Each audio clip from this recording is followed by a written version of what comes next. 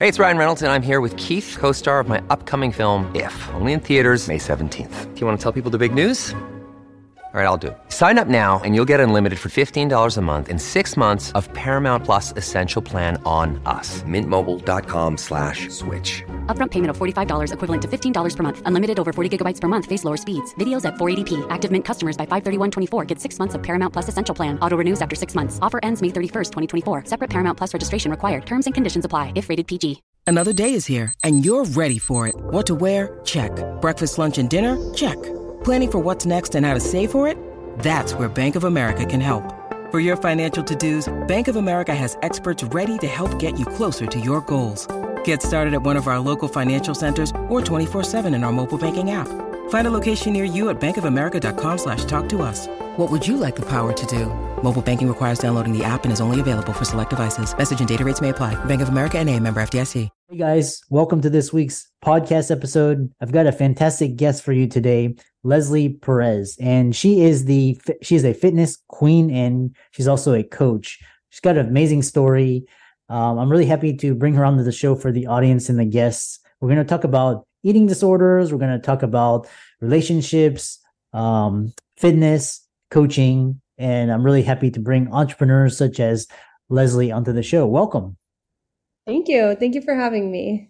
Yeah, so kind of set the stage, talk to the audience about your story, how you got started, and what you do now. Yeah, so like Christopher mentioned, I am Leslie Perez. I am from Miami, Florida. I'm a personal trainer and also online coach. So I started a few years ago, 4 years, going to be in March. A little bit about me is I worked for corporate America, had a job, and did this on the side. This was my passion. Just 3 months ago, though, I decided to quit corporate America and go full-time with my passion, which is fitness. Christopher mentioned a couple of things that I've been through. It's such a long story, and I'm sure we're going to dive into it. But I've had the whole process of going through CrossFit, doing bodyweight exercises, to strength training, to doing bodybuilding shows, going through bad relationships with food, eating disorders, to now fully recovered and be more knowledgeable about my nutrition, how to live a balanced lifestyle. So I guess that's a little brief overview of all the things I've gone through in a period of like 30 seconds. You mentioned something really interesting is this bad relationship with food. And I've heard the term bad relationship with money, and I've heard like bad relationships like codependence and, like abuse, all this stuff. What does a bad relationship with food look like? What does it feel like? What are the habits? This is more for my curiosity. Yeah, no, that's a good question. So a person that doesn't have the best relationship with food is someone that classifies food as good and bad. So someone that's like, oh, I ate like shit, or I ate really bad, I ate really bad food. Like a person that classifies a certain food item as bad, right? Obviously, like there are nutritional foods that attribute more to whatever goal you're trying to aspire, right? Like whatever goal you're going for. And there's foods that are more soul foods, but that doesn't necessarily make them bad, right? So while I was going for my bodybuilding shows, I was under the guidance of maybe not the most educated coaches, which caused me to have a bad relationship with food, associating foods as bad for you, or things that I shouldn't be eating or shouldn't be doing. So that's how, I hope that answers your questions in terms of like what is a bad relationship with food. Yeah, it's kind of interesting. I just kind of dissected, and it's just I'm interested in like new terms and what they mean. So then kind of talk about, so you kind of you develop this like personal brand in fitness, and now you help others kind of, and then you've in the process you've gone through diets and it looks like eating disorders. Kind of talk about that journey and how it led you to helping clients today. Yeah, I think the fact that I've gone through all the different phases of fitness per se, and I still have to go through different phases, helps me understand my clientele better, because I understand what it is that they're going through and what they're feeling and what they're thinking. So going through the whole phase of like not knowing absolutely nothing, walking into a gym and feeling intimidated by all the men around you, that is a phase. I understand that because I've been there. Then I've gone through the phase of associating foods as bad, and what that feels like, and what kind of mindsets we have to talk about in order to help you set you up in the right mindset when it comes to nutrition. So I think all the lessons that I've learned, apart from like injuries that I've had as well, bulging disc, many injuries, all of those have helped me tailor better to my clients because they could relate to me because they may be going through similar things. And you learn as you go as well with different other experiences that you get along the way. Like most of the influencers I talk to these days, they have a specific skill. Like yours is in fitness and nutrition, diet, bodybuilding. Others can be in mental health, and others are like in marketing. And it's quite interesting how everybody's leveraging their skills to develop a personal brand. And a lot of them are coaching. So, they have clients and they're helping others. So one thing is talk about your approach to fitness. You talk about it should be a lifestyle, but kind of how do when people see your work, what do they see? What can they expect? Yeah, that's a good question. So my brand is, okay, abbreviations is BABY. It stands for Build a Better You. So I truly believe there as humans, we should work towards being 1% better every day, whether that's reading a book, whether that's going for a walk, whatever it is. It really keeps us alive. It keeps us going. It keeps us motivated to continue, right? So with that said, when clients work with me, don't expect meal plans. I do not believe in restriction of food.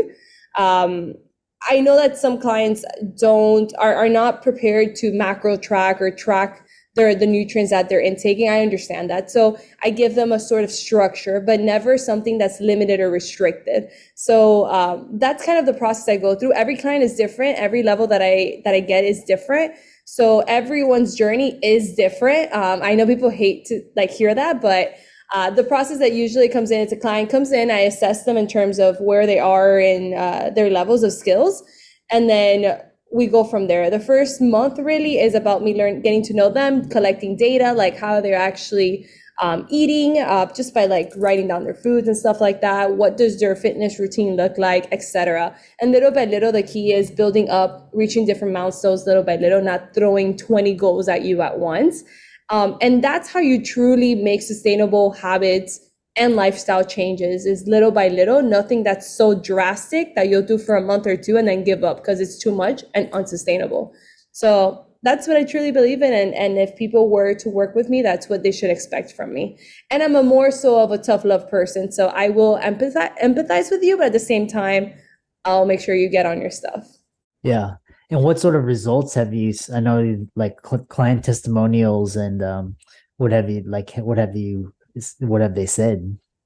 Yeah, no, I mean, they love it because I'm a very hands-on coach. So I'm not your typical coach that may give you a plan and like peace out for 2 months or so, right? Like I'm very much talking to you multiple times per week, texting you. If I see you've missed a few workouts, I'm there chatting you up to see what's going on. And again, I'll empathize with you, but I'll also remember that you have a goal and that you're trying to get to a certain place. And there's different clients that, maybe they're just trying to, again, have a lifestyle around this. And there's some that legit have goals that we have a deadline for, like brides. I've trained brides before, so they want to fit into their dress. So it's like specific goals like that. And we've had great results. I had one bride train with me for a whole year. She came from doing like keto diets, things that restrict carbs, things like that, to training with me for a full year and losing a total of 70 pounds and fitting into her dream dress, right? So it works. It's just it's a patience game. If you want quick results, like I am not your girl, because it takes time. Yeah. Yeah. Most of the coaches I've like in the past that I've had, and it's a long game. It's basically small chunking it, and it's not like a Band-Aid. It's actually like you have to work mentally, you have physically, everything One thing is talking about was dealing with eating disorders. And have you encountered clients in the past with eating disorders? How do you approach their fitness and nutrition plans differently? That's a great question. So it really depends, right? So if a client comes to me and there's just like some behaviors of like this food is bad and it's like minor things, those are more mindset conversations we're going to have, and then kind of shifting gears as to, instead of I should or have to do this or I have to eat this, is I want to eat this, right? Shifting their gears to something they have to do to something they want to do. And then if I see that the person is more, they have serious like eating disorder patterns or behaviors, that is now outside of my scope, and I will transfer it to my partner who's a registered dietitian and has the credentials to treat someone with an eating disorder or anything else. Like if someone is insulin resistant, diabetic, et cetera, et cetera, et cetera. Those are all conditions that I, as a fitness trainer, nutrition or guidance coach, I am not, qualified to help a client with. Yeah. Yeah. It's important, your scope. Kind of the next question is, talk about this idea of, you went through like a bodybuilding competition. How has that helped you? What new insights, perspectives that have helped you with your clients? When going through a bodybuilding competition? Yeah. So I think one of the biggest lessons I've learned when going through a bodybuilding competition is realizing that competing is not healthy. Bodybuilding competitions are not healthy. Being at that level of leanness is not healthy. So it gives me a different perspective, because many clients come to you and be like, oh, I want to look like that. I want to have abs like that. And my response is usually, no, you don't, because they don't understand the level of sacrifice that it takes to have your body look a certain way. And also the health problems that come out of you being a certain type of leanness. So just for perspective, like I lost my period for a whole year through bodybuilding shows, because when women go under a certain amount of body fat, their hormones go out of whack, and things don't function as they should. So that's the lesson that I learned through bodybuilding. With that said, there's a lot of perks that come out of bodybuilding, like discipline, consistency. You are really in a mindset bubble, like you're just tunnel vision.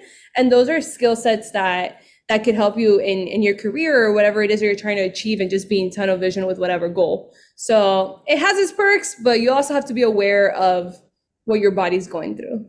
Yeah.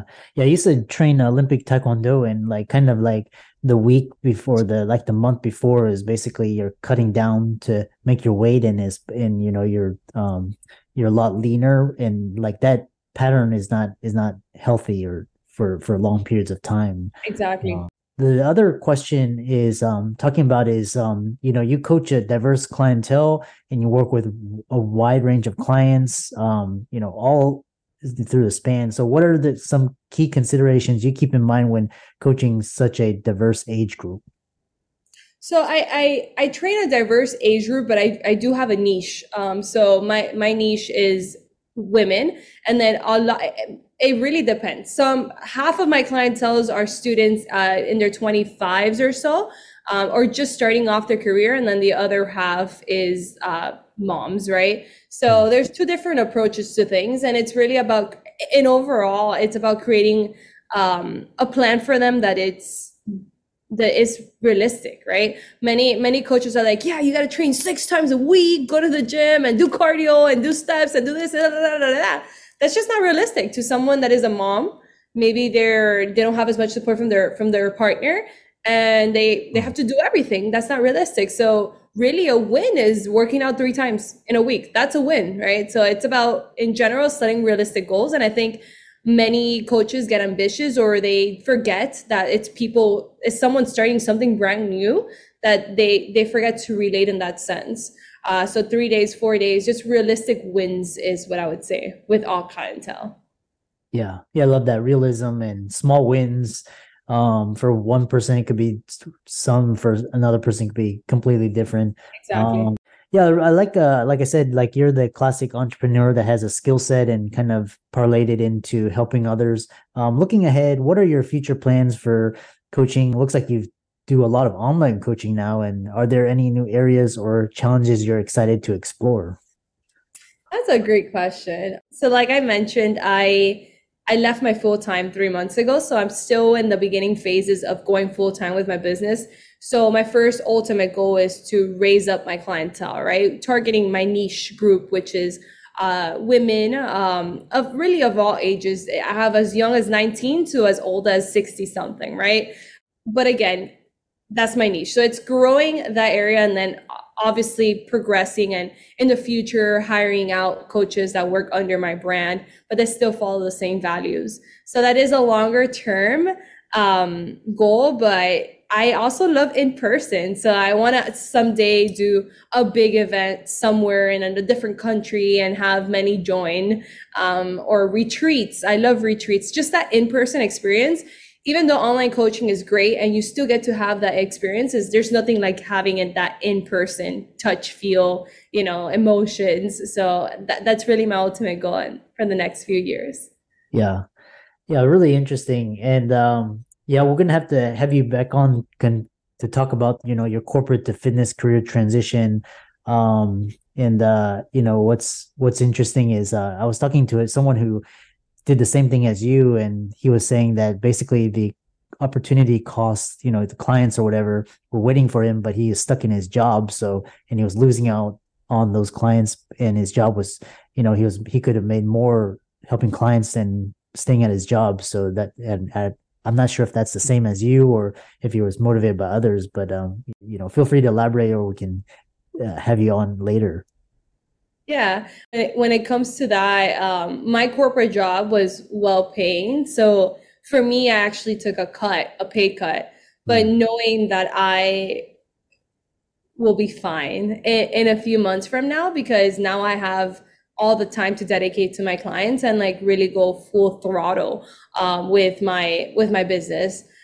So for me, like it was leaving actually a safe, great amount of salary for something that I'm not used to, but it's okay. Like I'm okay with being uncomfortable and I'm okay with taking risks as long as I'm happy with what it is that I'm doing. Because I refuse to spend another minute, another hour, another day doing something that I have zero passion for. Yeah, and that's the recurring theme is we only have one life. I think COVID really put its mark on that idea, and it's kind of like and you control your time, your income, your location, who you spend your time with. Whereas, kind of this, you create your own security. So really interesting conversation. How can people follow you on your socials, check out your work, reach out to you if they want to, see your services, etc.? Yeah, Christopher, they could follow me at Baby by Leslie. So literally the word baby. Again, it's not a baby by me. It's like BABY stands for Build a Better You. So at Baby by Leslie on Instagram. And then I have my website as well, which is babybyleslie.com. Excellent. And for all the audience out there, like I said, really interesting guest on Entrepreneur. And she's going to do well. And all of her resources will be in the links and show notes. Be sure to follow her, give her a like, subscribe, comment. And with that, thanks so much for coming onto the podcast. Yeah, of course. Thanks for having me, Chris.